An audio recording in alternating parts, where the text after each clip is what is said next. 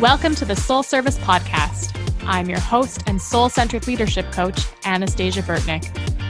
If you are a spiritual seeker looking to learn, grow, and make deep and lasting change in your life, you are in the right place, my friend.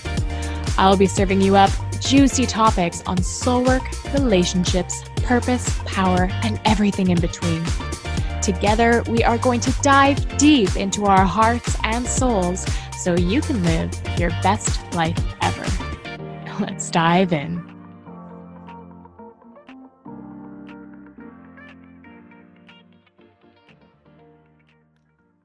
Hello, everyone, and welcome back to another episode of the Soul Service Podcast. So, I have a special guest for you today.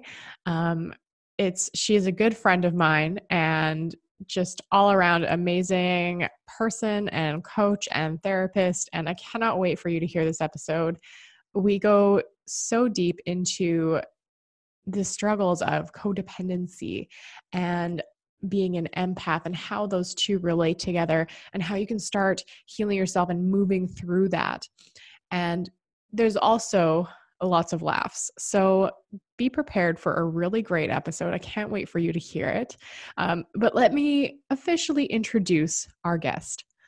So our guest today is Vanessa Grace, and Vanessa is a licensed therapist, social worker, founder of Expand Joy, which is her mental health services, and founder of Soul Amplified, which is her coaching and courses business. And she is the host of the Soul Amplified podcast. Vanessa is an expert in overcoming codependency, the life experiences that create this pattern, and how trauma influences it all. Vanessa joins mental health, spiritual practices, life goals, and money and career intentions with this and mixes it all together to help women create the lives they really want for themselves. So without further ado, let's dive in. Hello, Vanessa. Welcome to the Soul Service Podcast. How are you doing today?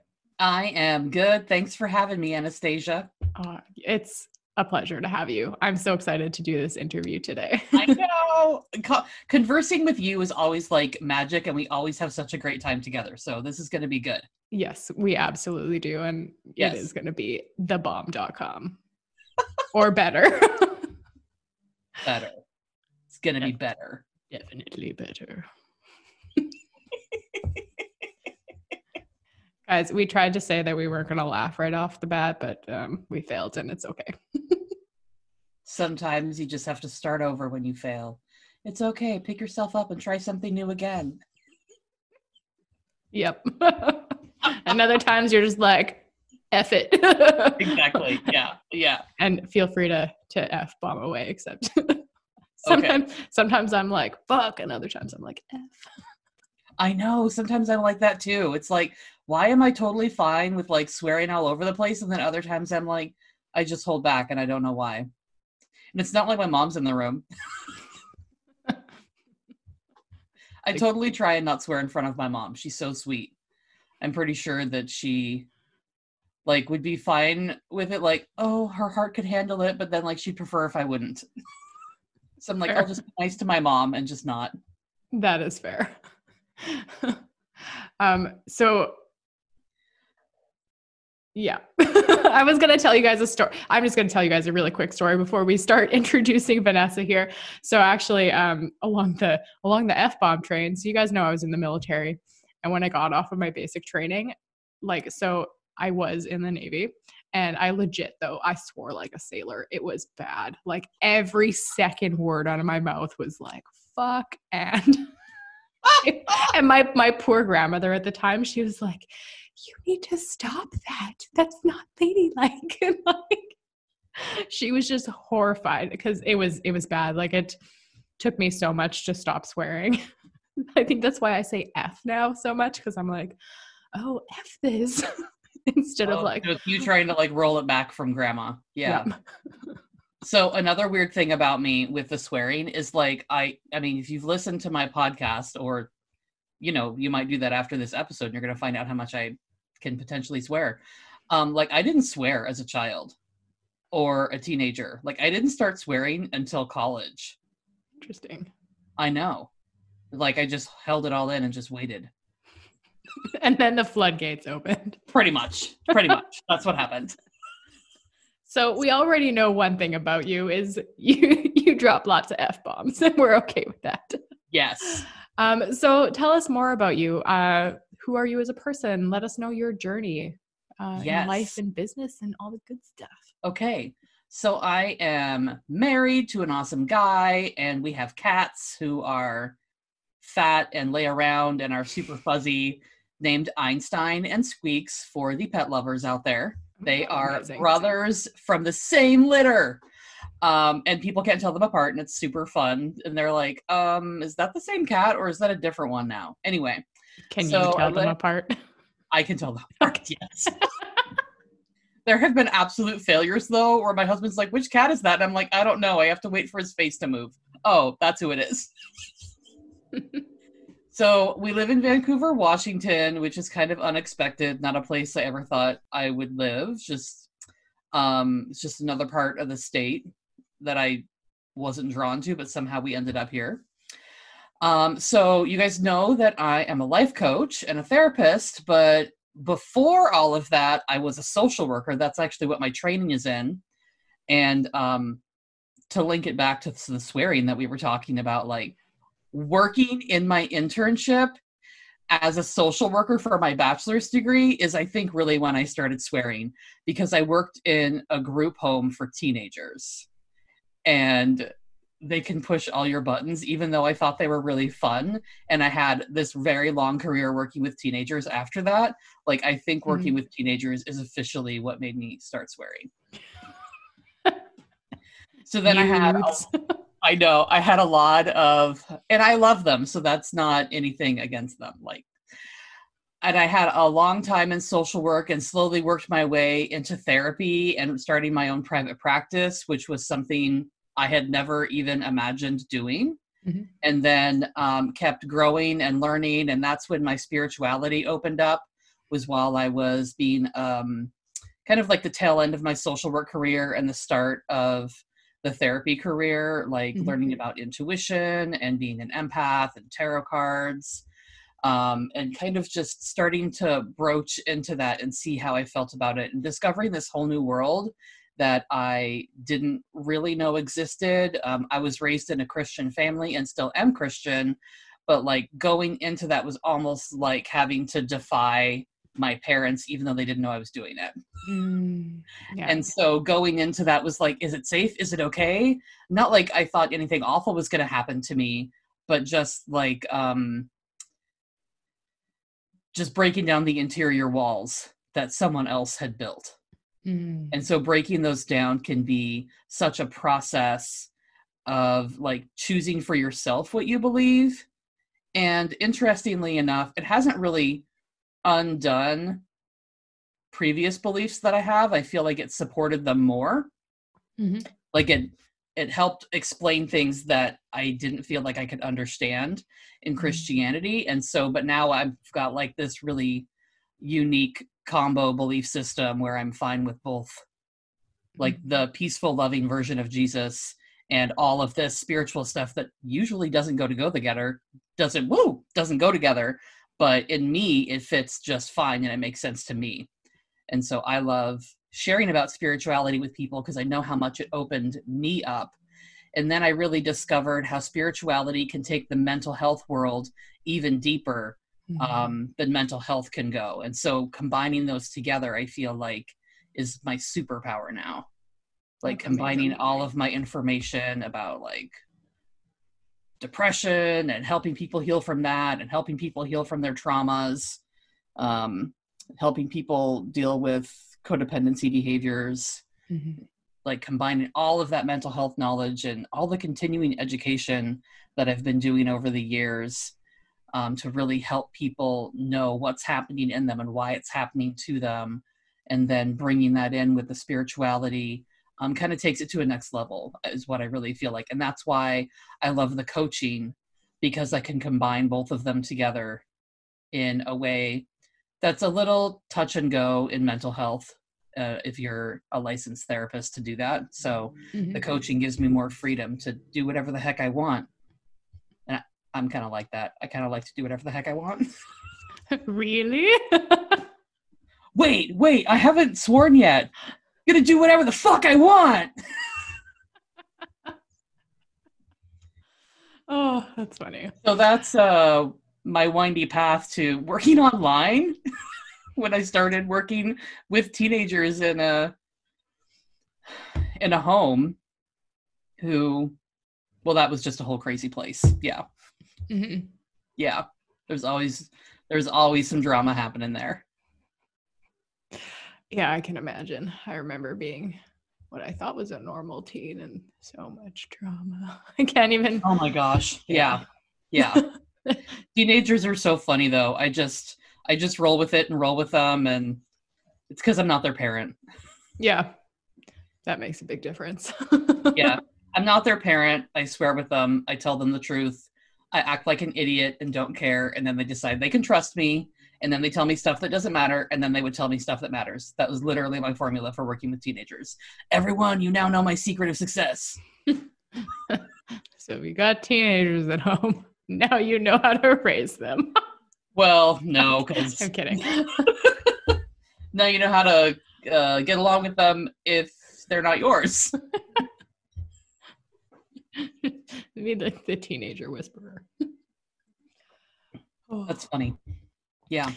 So I really love how you have married all of these different parts of your life together with Christianity and now spirituality, and you haven't dropped one or the other. I love how you've just really brought those together, and then really brought in the mental health world, the therapy world, mixed with coaching and like just making it really well-rounded. I know myself, when I was going through therapy and everything, that is one thing that I was missing was the spiritual foundation.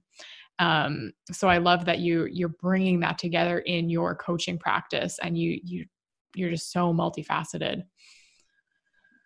Well, thank you. Yeah. Before I started doing the coaching and trying to purposely bring in spirituality, like intentionally, I would start getting clients in my therapy practice who would, after a few sessions of being with me, like somehow something would come out about crystals, or, you know, they had heard about the law of attraction, or, you know, like they would drop some spirituality term, and I would be like, oh shit, they're into it. I can talk to them about it. And like, we can use this to help them improve the parts we're working on. Mm-hmm. And it started to be like this theme. Like I would always end up with clients who were open to that. And I wouldn't like present myself that way. And I'm like, the world, the universe is bringing them to me. We've been brought together by a greater purpose.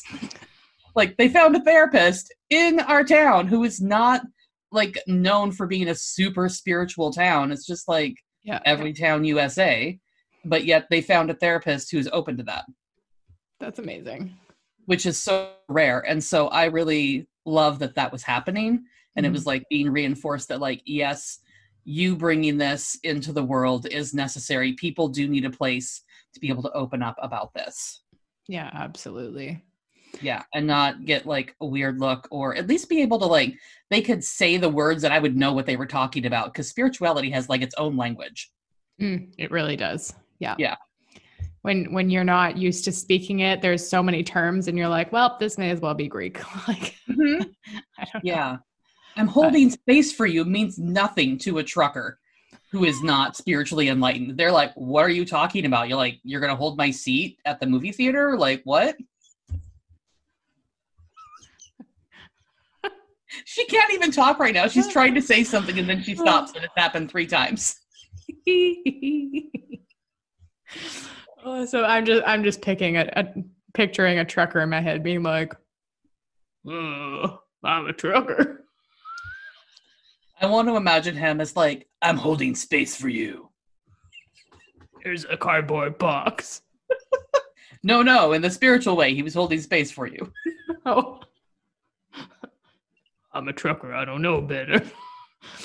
Oh my God. If you're a spiritual trucker listening to this, like, I'm sorry we're razzing you right now. No. Because I know that you all can be spiritual. Anybody can be spiritual. So I just randomly picked an a person who is presumed to not be a certain way. Yeah. Yeah.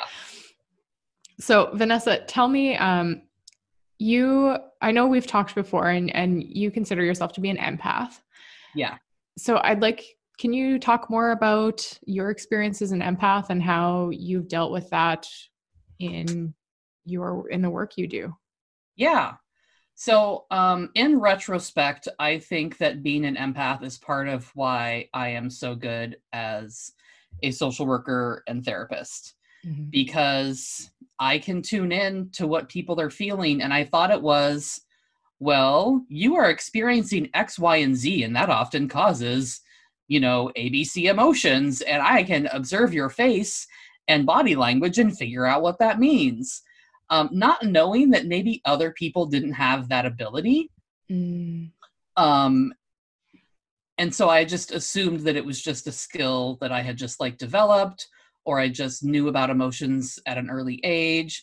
But in retrospect, I'm like, no, it's because you sometimes know the emotion because you're feeling the emotion. You sometimes know the emotion because you know emotions so well because of being an empath. And I think that being an empath is part of why I became codependent. There's all of the behavioral stuff as well that goes into that, and life experiences. But I think being an empath makes you subjective to I can feel what you're feeling. And so I have a lot of compassion for that situation. And I don't think that I wanted to fix other people to stop feeling their feelings, but I just didn't want them to be in pain and kind of felt responsible for it on some level, which is not cool. Dudes, don't do that. That's why I teach to not do that now. But yeah. And so I think that being an empath has made me so good with people. And so when I figured out how to set the boundaries and not feel responsible for others, that only bolstered my ability to be helpful, because now the self-care was better. So when you're an empath, it's kind of like having superpowers, but first you have to deal with the problematic part of being an empath, which is you don't know you are one. You can kind of get feel like you're being run over by a truck. Yeah. With whatever experiences you're having, with feeling so many things and not knowing where it's coming from. So you first have to build up understanding your specific type of empath, because there's so many different types, and get that squared away. And then you can start using the superpowers of being an empath in a healthy way, but only doing it when you have the energy to do it. And so, I mean, that's why I try and routine my life the way that I do, in terms of doing my best to have morning time for myself and making sure that I'm, walking, fueling, hydrating, taking little breaks throughout the day. And I used to push myself really hard. There was this one job that I had for 3-ish years. I worked for Head Start as a social worker. For those of you who don't know, in the United States, Head Start is a federally funded program for low-income families to provide childcare, and it was a bunch of wraparound stuff, and they would have social workers. And there's all these regulations that you have to follow and things you have to do in all parts of the program. And I was always pushing myself to get it all done. Every year at the same time, I would get sick because I was pushing myself too much. And over time, I figured out that, wow, the world doesn't fall apart if I don't push myself. And so I can actually take it easy. I can call in sick. The world will not end. It's okay if you don't meet your deadline. Other people don't meet their deadlines. What are they going to do? Take away the money and send all the kids home? Yeah.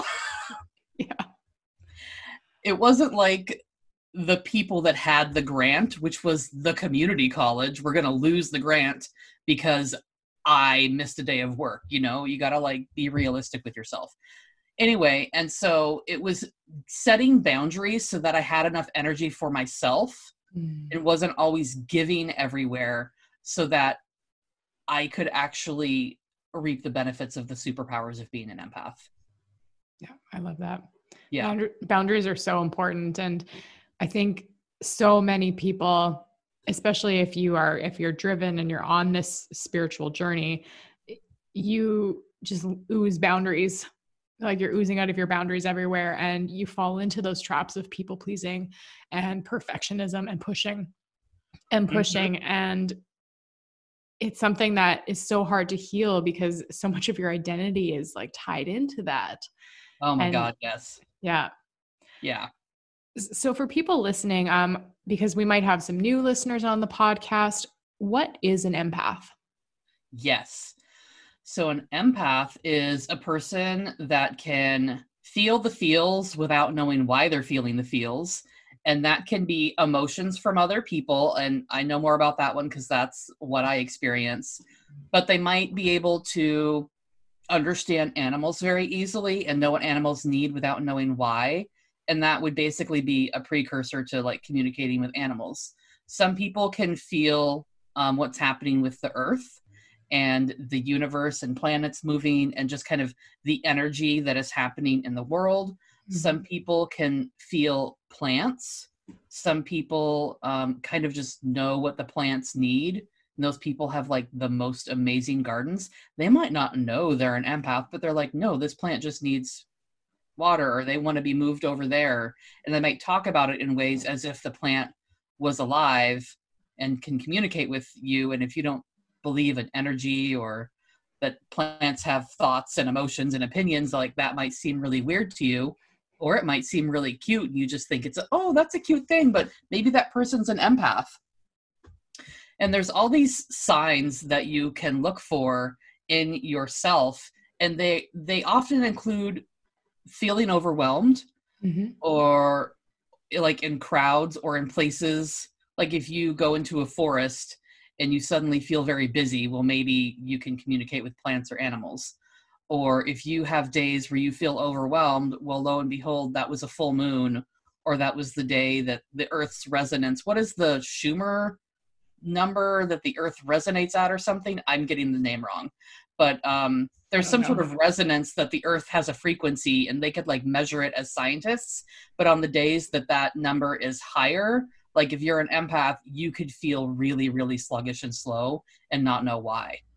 It's very fascinating. I learned about it from Alex Miles, who is on Facebook and Instagram. So sometimes she'll talk about it if you want to learn more. I'm pretty sure I botched what it's called, but just go follow her and you'll find it. Cool. Yeah, I like her stuff. She always is putting stuff out about astrology and what's happening with planets and stuff. So there's just so many, like feeling overwhelmed or knowing information without having facts to back it up. Like it just comes to you and you're like, I know this is right and this is what needs to happen. It's like having a natural talent and people look at you and you're like, but how do you do that? And you're like, I don't know, I just can.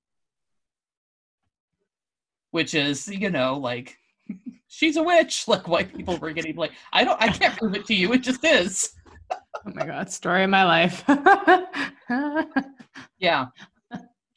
And if you are really new to the concept of an empath and really want to get into it even deeper, there is a woman named Judith Orloff who has written several books on being an empath, because she is one, and she's some sort of doctor who only works with people who are empaths to help them. And she's the person that I have read her books and tried to learn from her. So you could, check her out and learn a ton and be like, holy crap. Mm-hmm. There's, in her, it's the Empath Survival Guide, I think it's what it's called. Mm-hmm. She has checklists that you can go through, and you can be, and it'll go through each type of empath, and you can be like, yes, no, no, no, yes, yes, yes. Oh, there, and there's the book. You can't see it. I have it right in front of me. I mean, we're on video, but I'm going to have the empath book with me while I talk to her. Perfect. Yeah. You want me to read out what the empath types are that she lists off in here? No, we'll just leave it. You guys can go do your own research. Cool. Buy a book. It's good for you. Yep. But that is a good resource, and I'll make sure it's linked in the show notes, because you can go and you can see for yourself like what types of empaths there are, and if like there's ones that you are going to resonate with more than others.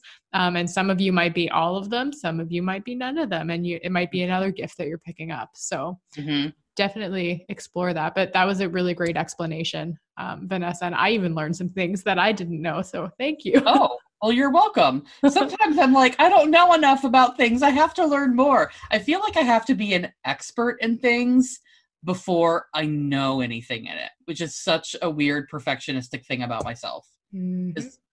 Yeah, I'm a perfectionist. Yep, me too. Yeah. I'm like, I know nothing. And then you ask me a question. I'm like, I know everything. Like an hour later, she's downloaded her brain and she's like, yeah, but it's not very much because so-and-so knows so much more than me. Yeah, pretty much. Yeah, that's me. Me too. And that is something that's been a big lesson to have to overcome. Yeah. I think I'm in the middle of working on that lesson about perfectionism. I think the lesson never stops. Shh, don't tell me that. I mean, I know it, but I don't want to be faced with it. Sorry to burst your bubble. Yeah, I know, right? You can't see me, but I'm poking her bubble right now. Yeah, she's poking my bubble. Which sounds really weird. Oh, okay.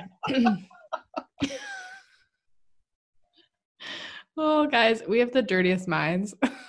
Like, it just happens. Okay.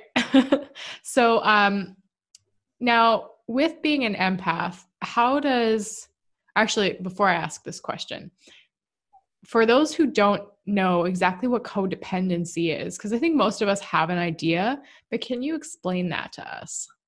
Yes.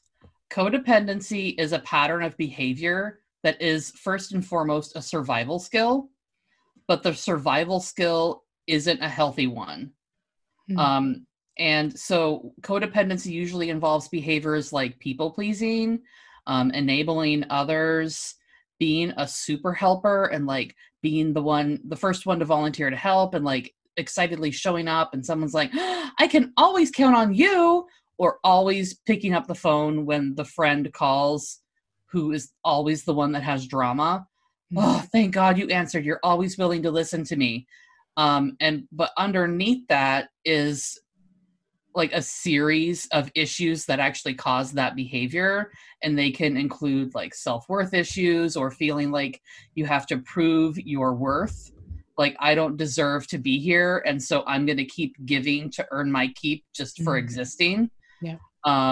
And all of that comes from some form of issue happening in how you were raised, where you would have to deny yourself to exist in the world that you were in. So maybe that meant I have to deny my needs and take care of my parents because they're not doing everything parents should do.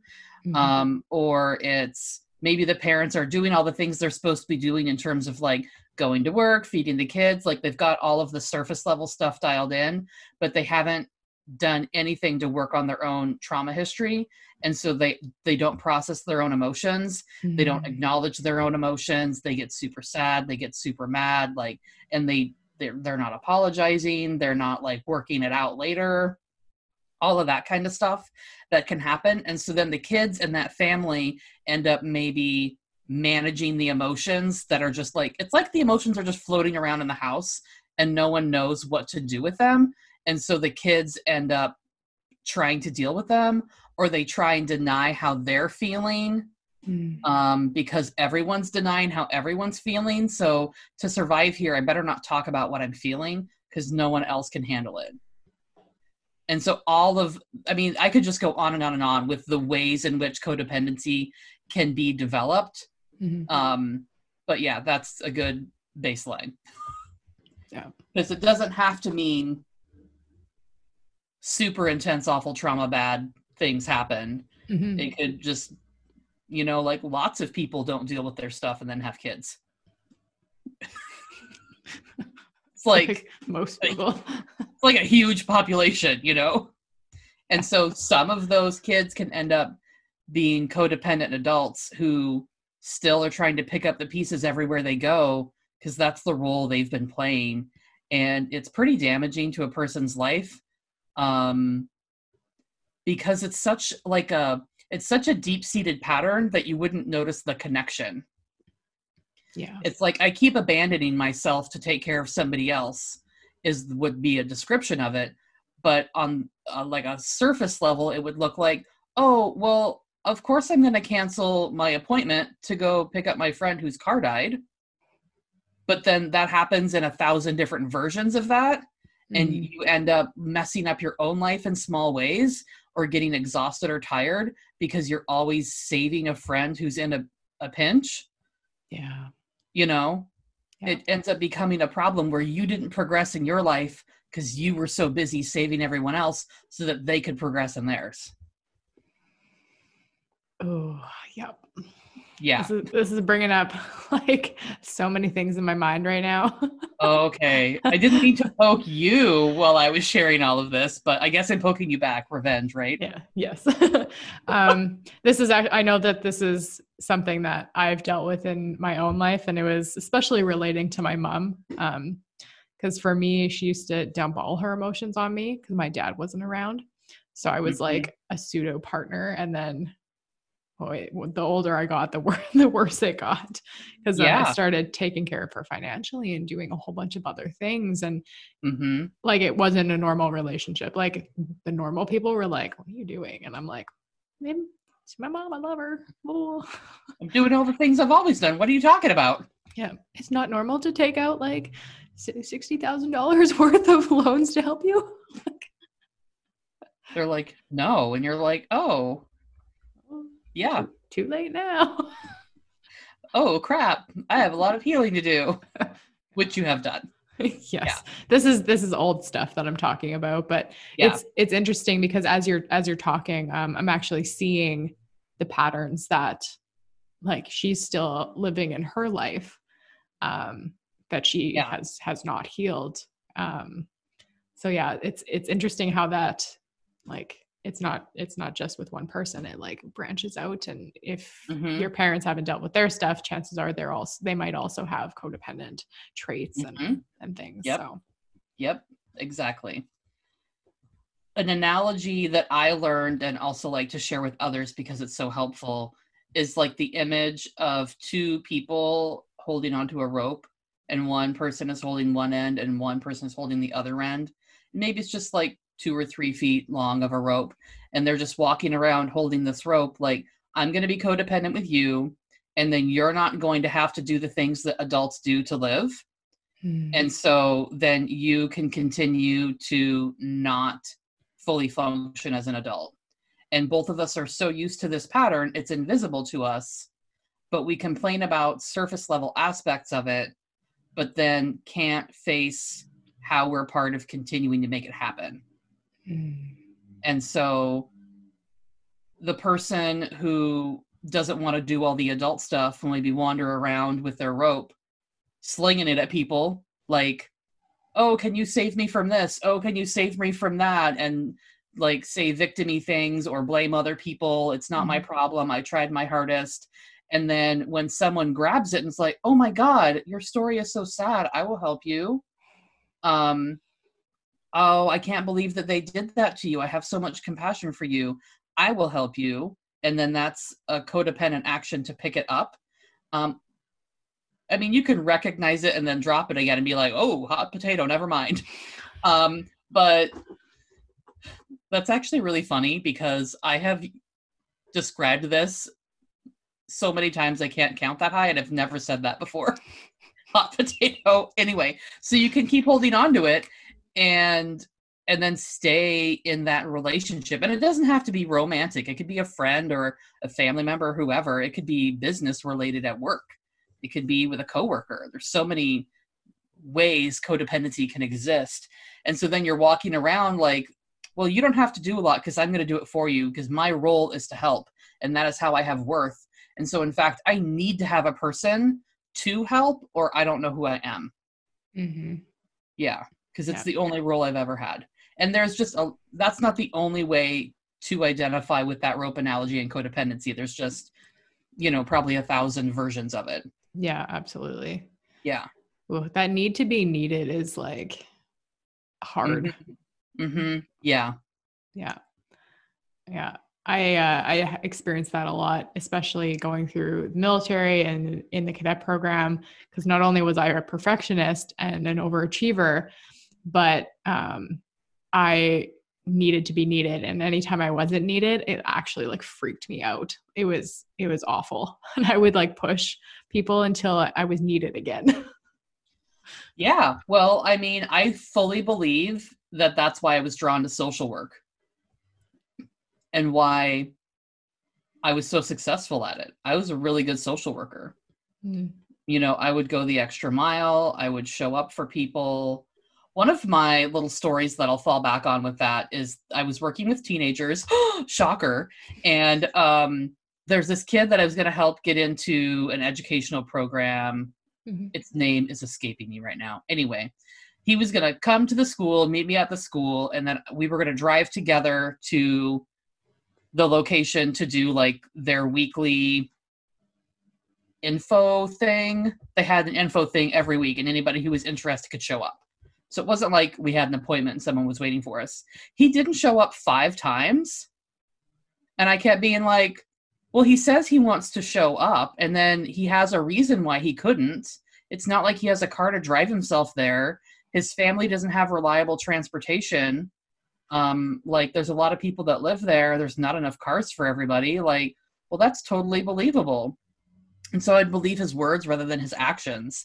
Mm-hmm. And I ended up consulting with one of the other therapists on the team. And I was like, yeah, it's been like 5 times and he hasn't shown up. And he was like, Vanessa, he doesn't want to do it. Why are you still showing up? And I was like, but he said so. He's like, no, don't try anymore. And I was like, okay. Like, I didn't get it. And but I stopped because I was like, I don't understand. He said he wanted to. And that's a perfect example of being codependent. I was doing it with my client. Yeah. Just like that 1,000 times for 15 years in social work. Yeah. Yeah. And then, of course, you get accolades for being successful. And, oh, you make so much progress with your clients. Mm-hmm. They do so good. I think that's one of the hard things about codependency is that we get rewarded for it in so many ways. Yes. And like, it's hard to escape that reward pattern and find a new way to healthily receive rewards that are not related to codependent behaviors. Yes. So what's interesting for me is, in my realization with work stuff, mm-hmm. is that because I was helping them so much, I was making the breakthroughs for them. And I was getting internal emotional feelings of success when they would succeed, because I felt like their progress reflected on me, but that's a bunch of bullshit. And so when I started holding my clients accountable and not feeling like I had any right to their success and I could celebrate within myself that I succeeded because they succeeded, when I removed that, and it was like, then I started expecting them to do the work, then they would actually have real breakthroughs rather than just like, oh, they accomplished this, but really in the background, Vanessa did a lot of the legwork for it. So of course they got there. Yeah. But now, like, if they actually do the work, they have a real breakthrough, and then I can just be happy for them. And then they've actually changed their life now because they did the work. And that's way more longitudinal than me having my worth as a social worker or as a person, or in some weird, twisted, gross way, like all tangled up like an octopus with their success. Mm-hmm. You know, like, if I make you succeed, then I'm good. Yeah. Oh, I've definitely felt that when I started coaching, and that's hard when you're even with like, when I'm doing energy healing, there's a little voice in my head every so often that's like, I just want them to heal and do all the good things. And like, you put so much of yourself onto it. And then if they have a bad outcome, or like they don't have this breakthrough, then you're like, well, then I'm bad. So. Mm-hmm. Yeah. Yeah. You know, and I did not come to this place lightly. Like, I've been doing work with other humans like since 2001. That's when I got my bachelor's degree. But, you know, you're doing a practicum, so like it's been 20 years basically. Yeah. So yeah, that's a lot of working with people and learning how to undo undo what you shouldn't be doing. And it's not like I'm perfect, you know, stuff still happens. So you have a day, you get tied in, and you're like, oh, wait, I remember this feeling. You don't need to feel like you just won. Like, you can be happy for them and excited because you were with them along the journey. Like, you can celebrate, but it doesn't mean that it's yours. Yeah. You didn't have to overcome that trauma. You just kept showing them how to do it, and then they finally did. Yeah. Yeah. So when you're looking at bringing in more feelings of success for yourself without being attached to the outcome of somebody else, whether it's in business or in relationships, what are some of the things that you can do to celebrate yourself more instead of being so tied into other people? Well, I think you have to recognize your own successes and not only look for them externally. If you're only looking for other people's successes to glom onto you, do you question if you have something worth celebrating?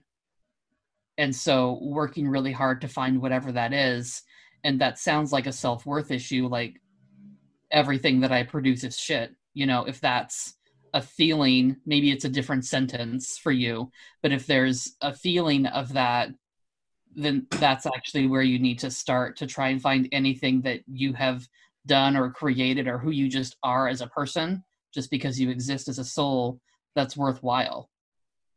And that could be, I successfully watered all my plants today.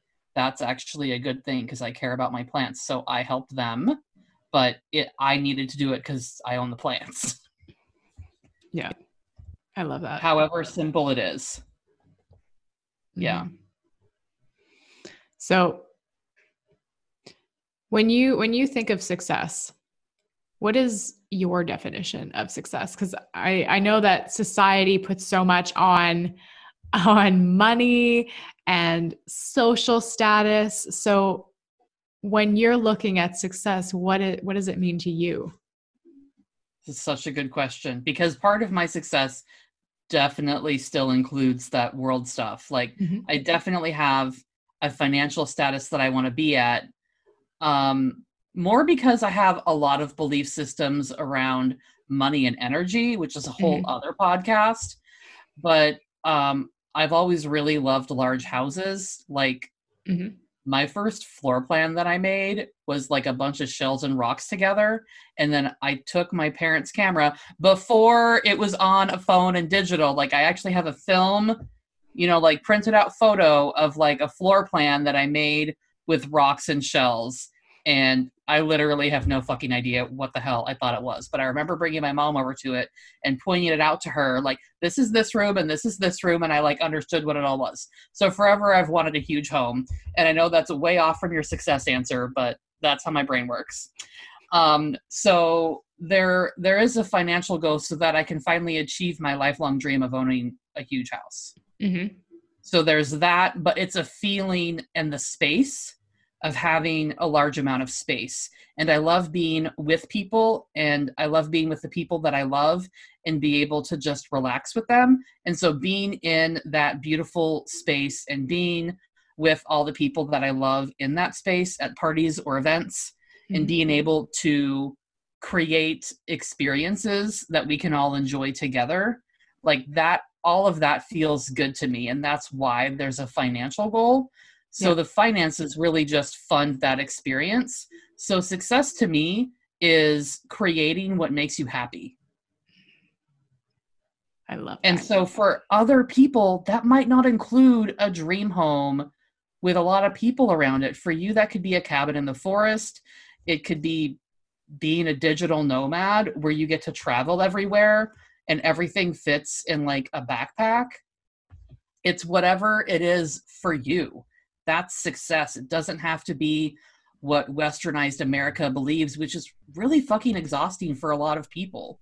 And a lot of people don't want that life. It's a very masculine energy driven life with not enough feminine flow to calm the fuck down and chillax.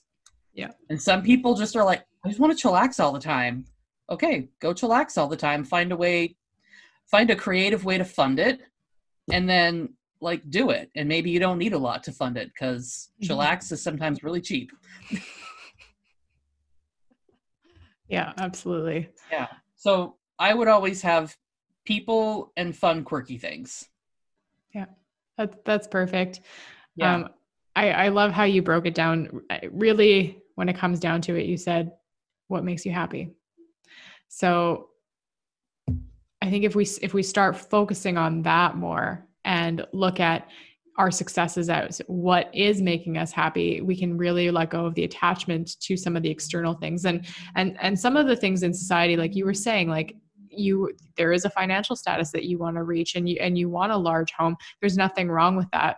But I think that so many of us, we get caught up in all of those external factors that we forget that there's so many other things along the way that make us successful that are not necessarily monetary or like status related. Yeah. I feel like people start the script of what they're supposed to do without double checking that they gave a fuck about the checklist. Yeah. They're like, well, I'm supposed to go to college and then I'm supposed to get married and then I'm supposed to buy a house and get a dog all in the same year. Like there's people who get married like the week they graduated from college. If you want that, that's exactly what you should do. If you're doing it because that's a script that somebody gave you and it was just like, well, that's just what's expected. Like, you got to question that even though it rocks the boat. Because you're going to wake up in 20 years and be like, why am I not happy? I followed the script. Because it wasn't your script. Mic drop. I know. Silence. Yeah.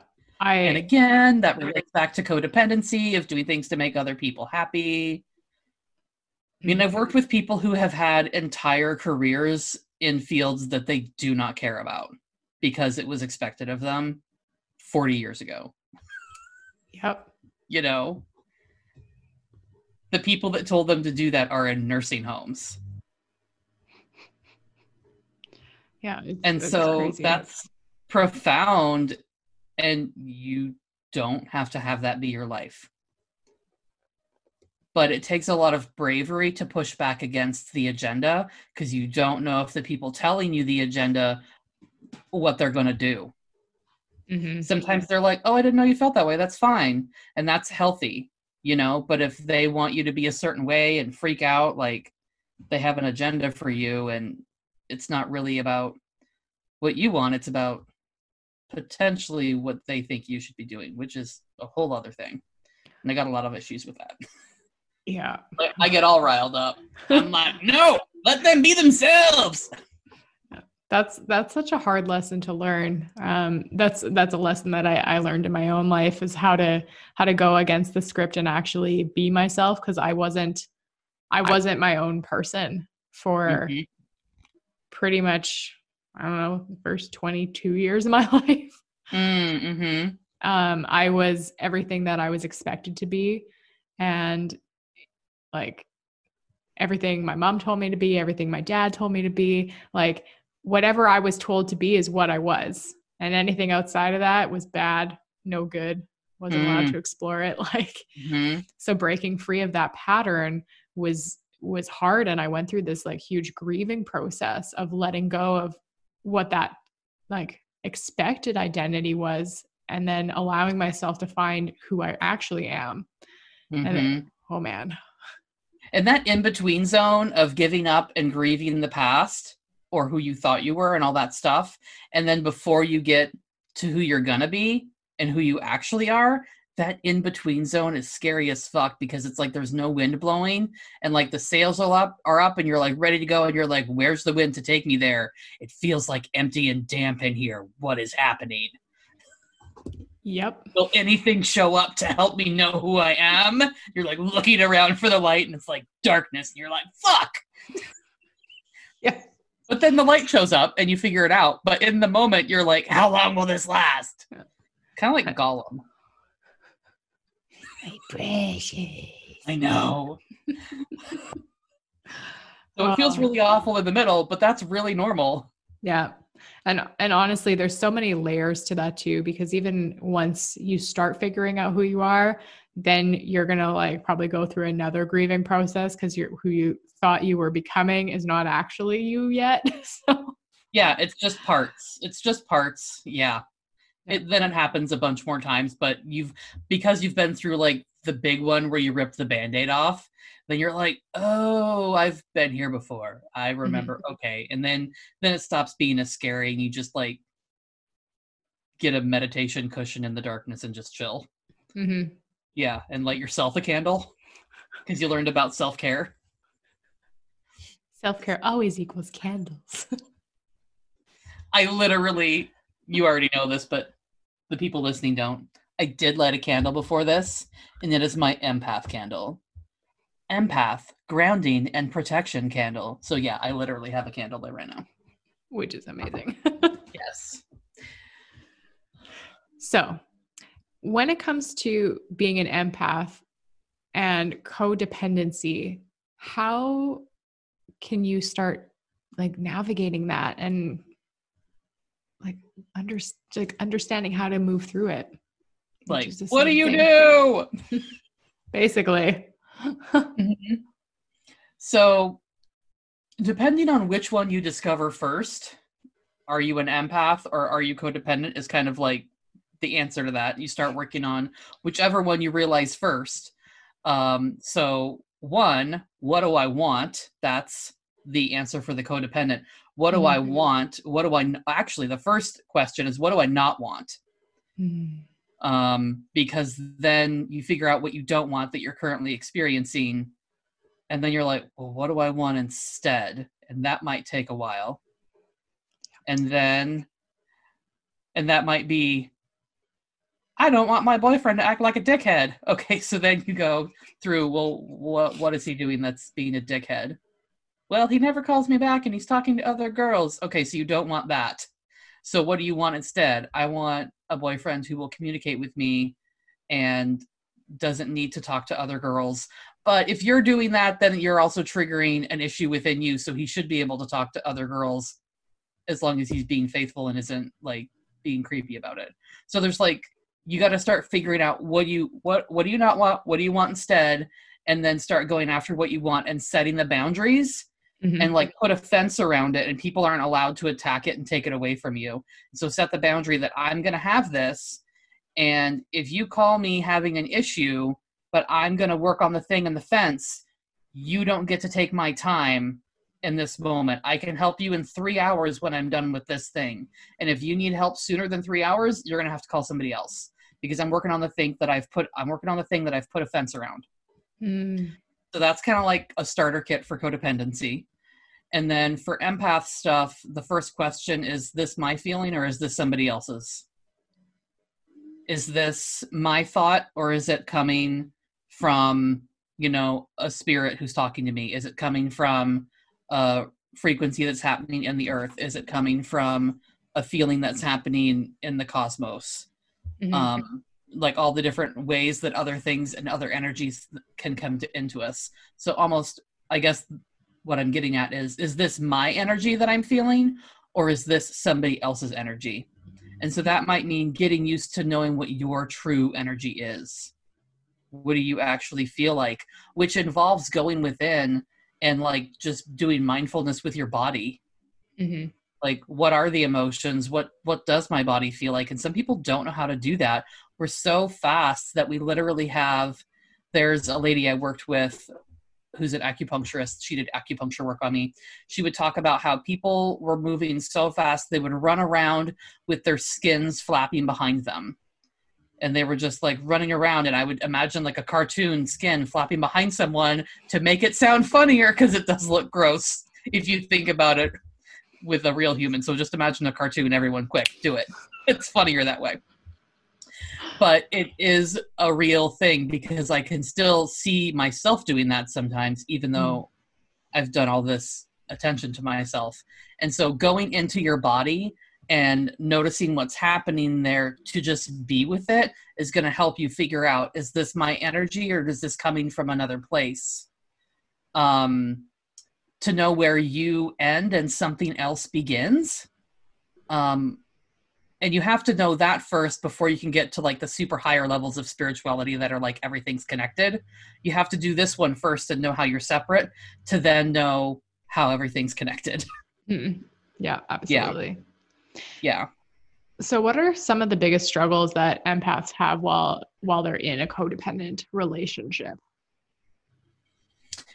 They become fused with the other person and think that the other person's behaviors are about them, and think that the other person's emotions are actually their emotions, and cannot imagine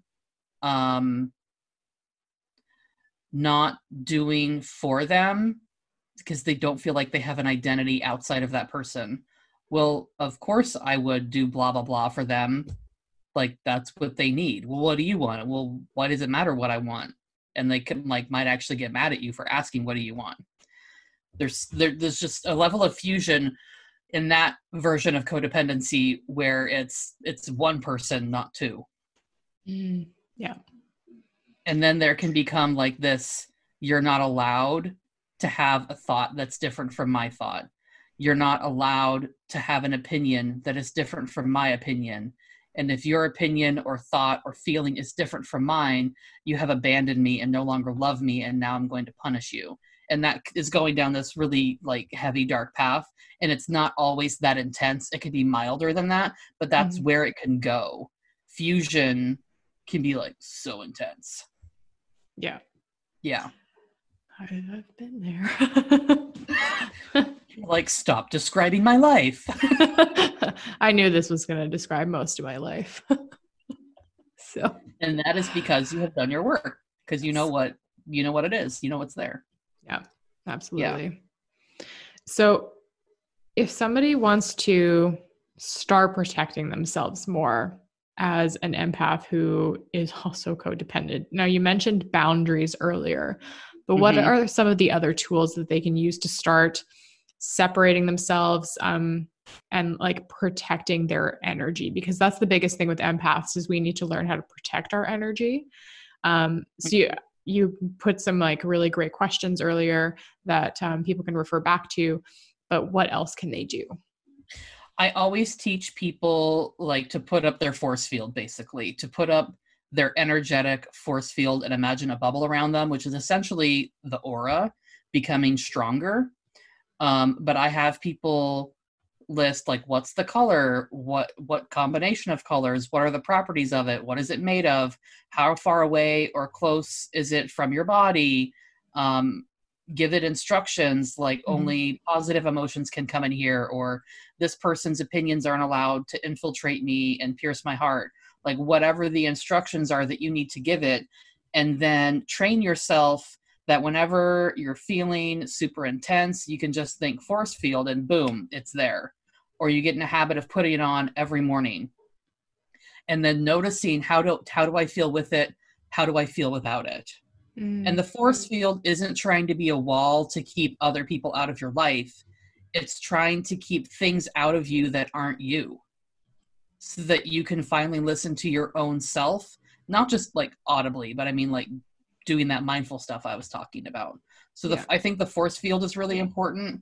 And I think getting crystals to grid like your office or grid your bedroom or grid your home, like the land or the apartment or whatever, so that people can't come in your room or in your office or on your land like without your permission. Like I have gridded the property of my house and my home, and just kind of occasionally do like a little prayer ritual with my guides to like reinforce it, because I live backed up against a park that's right on a trail, and so I know that people cut through my yard at night, and it doesn't freak me out. I know some of you listening are like, oh my god, what? But it doesn't freak me out, but because I've set the protection that only people who have good intentions can be on my land.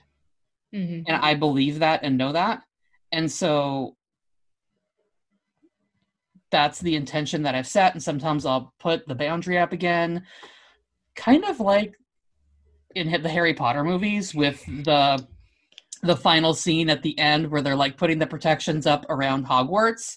Yeah. Like I kind of imagine that with my own bubble and make it super, super big and ask my guides to help me to make it cover my whole property like a gargantuan bubble. And okay, you know, I'm saying it again, only people who are of the light, who have good intentions can come here. Sometimes if life is feeling a little hairy, I'm like, only people who are invited who have good intentions can come here.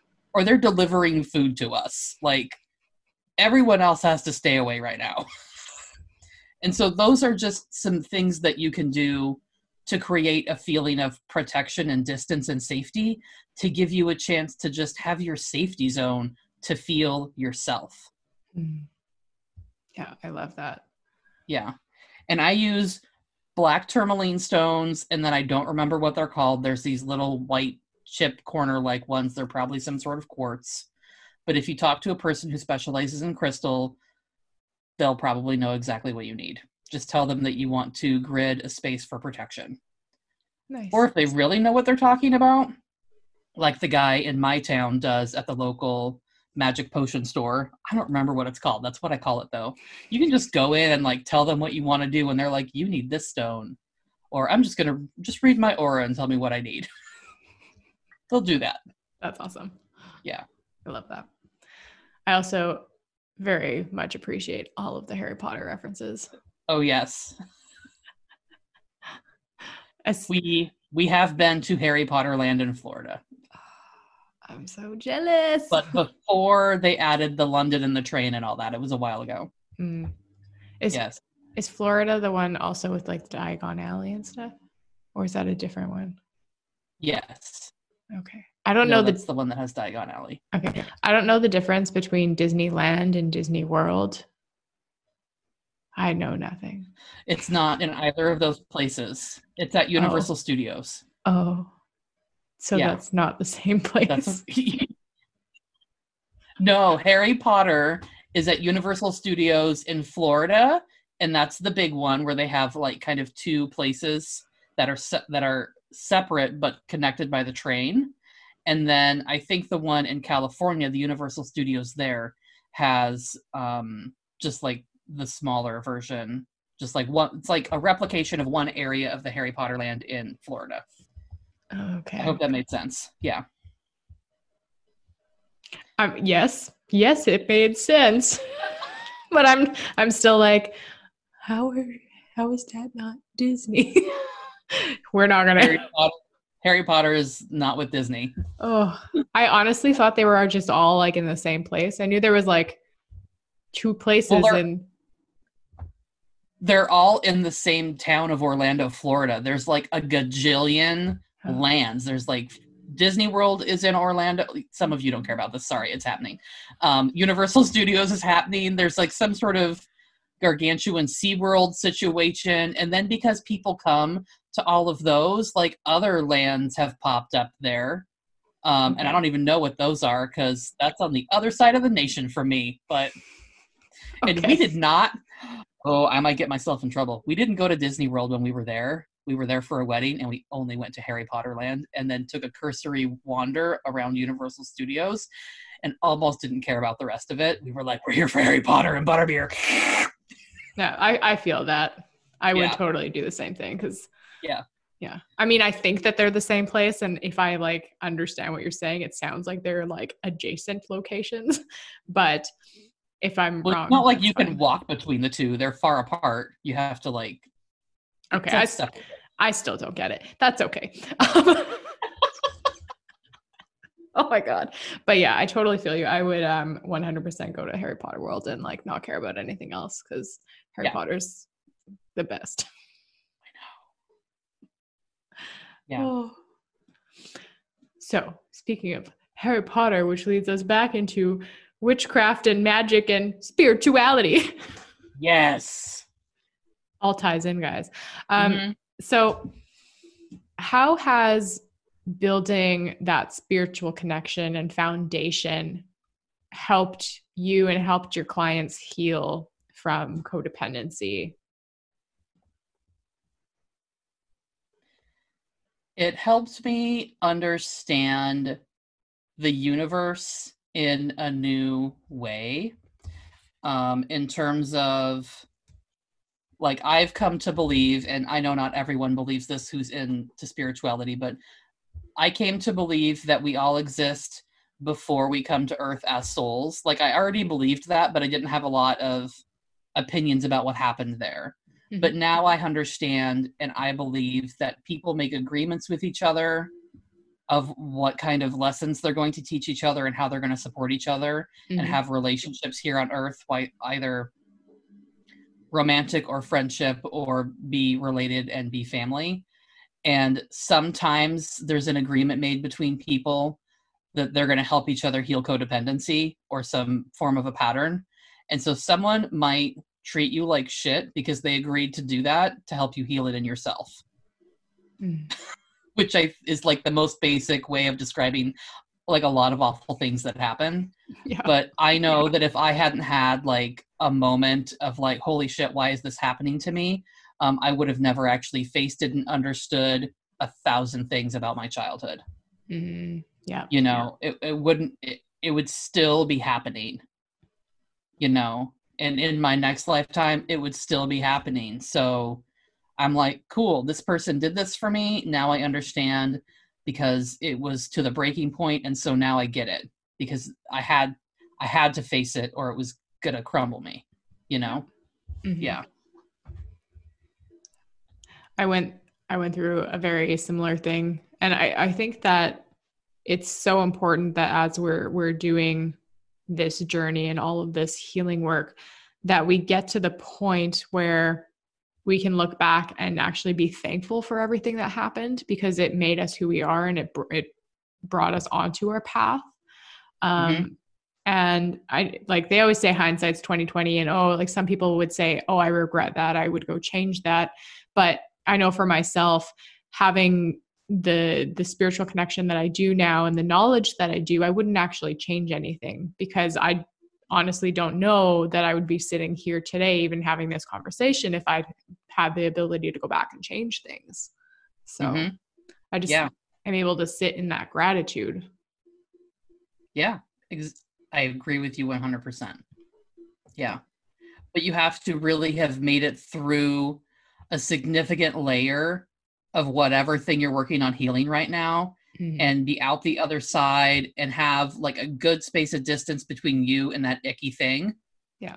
And that space needs to be filled with goodness and flowers and all the things that make you happy to look back and go, I'm only in this field of flowers because I went through that and I love being here. And I didn't know how asleep I actually was.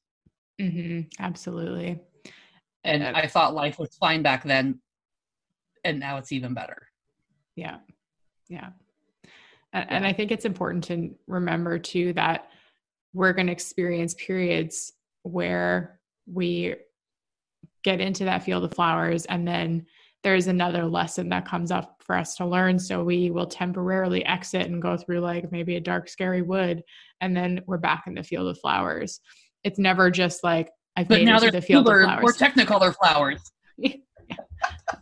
Acid flowers. Yes. Did you just say acid flowers? I did. You're so funny. The schnozberries taste like schnozberries. Oh my gosh. Okay, I don't even know what that's from. I know you just quoted something. It was Super Troopers. I'm disappointed. Oh my god. Oh, I love that movie. It's so funny and painful. Yeah. Oh, okay. Yeah. So going through it is worth it. Yes. Yeah. But only in retrospect. Yeah. Once you have come through maybe a couple times of healing, what happens is instead of fearing the next time that you go through a lesson is you actually learn to look forward to it. And it's not this big scary thing anymore. And you can just move through it with greater ease instead of pushing through it and efforting through it. So it changes the way you then live moving forward. Yes. Now when I feel myself resisting something and like not wanting to face something, and then I go, oh yeah, this will suck for a little while, but there'll be pizza involved and I'll be okay. And I'm like, okay, going to talk to my coach and my BFF and Harry Potter marathon weekend or whatever I need it to be. Yeah, absolutely. Yeah. So Vanessa, is there anything else that our listeners need to know or that's weighing on your heart that you want to share? One time when I was working with teenagers, there's this girl who was supposed to go on an outing with us, and she wasn't there. So we went to find her because we were all going to go to the beach. This is really important. To get her in the van to go to the beach with us, I did the splits to make her get in the car. And she did it. And then she went to the beach with us. I was like, if I do the splits, you have to get in the car. And she was like, okay. And then I was like, boom. And I did it. And she's like, fuck, I have to go with you. And I'm like, yep, get in the car. I know you weren't expecting a random story, but I love that story. I was not expecting that. I was expecting some super wisdom bomb. And then it's like, you do the splits. Oh my God, that's hilarious. Yeah. Amazing. Okay, so my last question for you, and this is a good one. So if you were to use a metaphor to describe yourself, what would it be?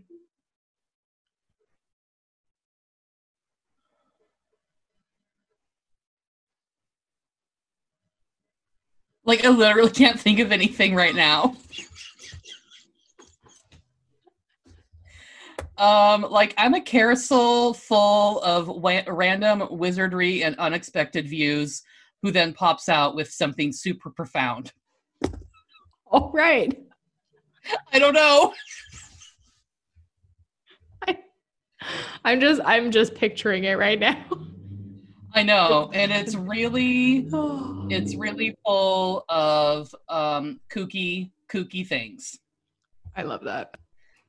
A carousel of kookiness leading you to spiritual enlightenment and trauma healing. Riding all the different parts of Vanessa. Oh God, no. She went there, everybody. She went there right into the gutter. None of us are surprised. Oh my God. This is probably 100% the dirtiest minded podcast so far. Do I bring it out in you? I wasn't trying to do anything like that. I just want to be fair, when I pictured it originally, it was innocent. It was like a hippogriff. You could ride a hippogriff, except it's a hippogriff in the Vanessa carousel, but then it just went dirty. Oh my gosh. All right. Yes. Yes, you do bring it out in me. I didn't mean to. Blame it on you. So that's the other thing about the carousel, is it brings out everyone's fun parts. Shit, I did it again. I did that one. It brings out the fun that everyone wants to have. That's what I meant to say. Rock out with your cock.